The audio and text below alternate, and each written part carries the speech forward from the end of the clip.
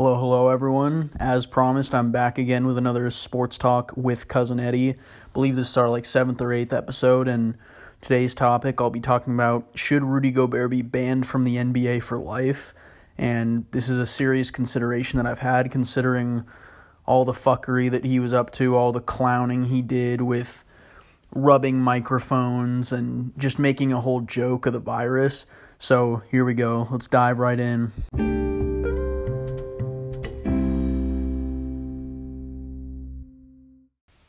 Let me just start by saying what a fucking time this is. We have no sports, no goddamn sports. Adam Silver, he can call himself the pioneer of canceling sports leagues because once he did it, everyone else followed suit. All the other major sports leagues like cricket and the XFL, they canceled and followed in his path. And before anyone throws a fit about what I'm talking about, I realize that the whole issue with coronavirus is much bigger than sports. It's a real thing. People are dying every day from it. But with all that said, I think that we do need to clown Rudy Gobert for a second. And not even for a second, I think for quite a while. Because like I mentioned earlier on, the dude was rubbing microphones during his press conference, making a mockery of the whole virus. And there were rumors that he was even hugging his teammates on the same day that he was rubbing the microphones. And what do you know? The dude has the coronavirus, as it so turns out. And I remember the chaos of when the news first broke. Everything happened pretty quickly, where there was a first tweet about Gobert having the virus. Then next thing you know, the entire league is on lockdown. Woj had that bomb where he said the whole thing was suspended. And at first I thought that the move was a little bit over dramatic, and even before that, when they were just discussing banning fans from stadiums, I thought that even that seemed a bit ridiculous. But it's fair to say that obviously I don't know shit, and I'm pretty glad that Adam Silver didn't take my advice or anyone else's advice who's typing on a keyboard on Twitter. But after reviewing all this, it's possible that Gobert was not the first person in the NBA to contract the virus. However, he was the first person outed by Woj on Twitter. So I think by the rules of Twitter, it means that Gobert was the first one to actually get corona.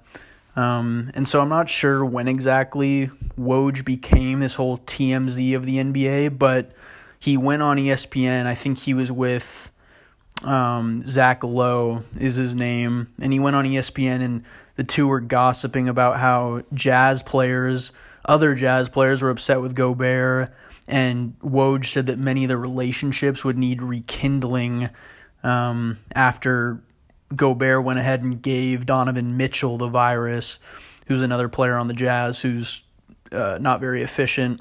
But once again, I don't know how the hell Woj figured out everything. I don't know if he how he gets the inside scoop on players being mad at each other, but true or not, us as the NBA community, we don't have games to watch, so we'll eat all the rumors up and consume that shit. And so even though many other players and celebrities have tested positive, I think that Gobert will probably remain the butt of this joke when all is said and done and people are back to being healthy again. He'll kind of be the face of this whole coronavirus, and he could be the sponsor for a lot of these hand sanitizer companies. But anyways, with all that's happened in the past few weeks, it is sort of crazy to think about how much influence the NBA has and how they really do rule the U.S. They were the first big organization to suspend games, and then basically everyone else followed. As I mentioned, other major sports leagues like the XFL and the G League, they decided to suspend their seasons. And then not till after that is when companies, big Fortune 500s, and then schools, public schools around the world, they decided to send people home after the fact that the NBA did it. But all in all, unfortunately for me, the work doesn't completely stop.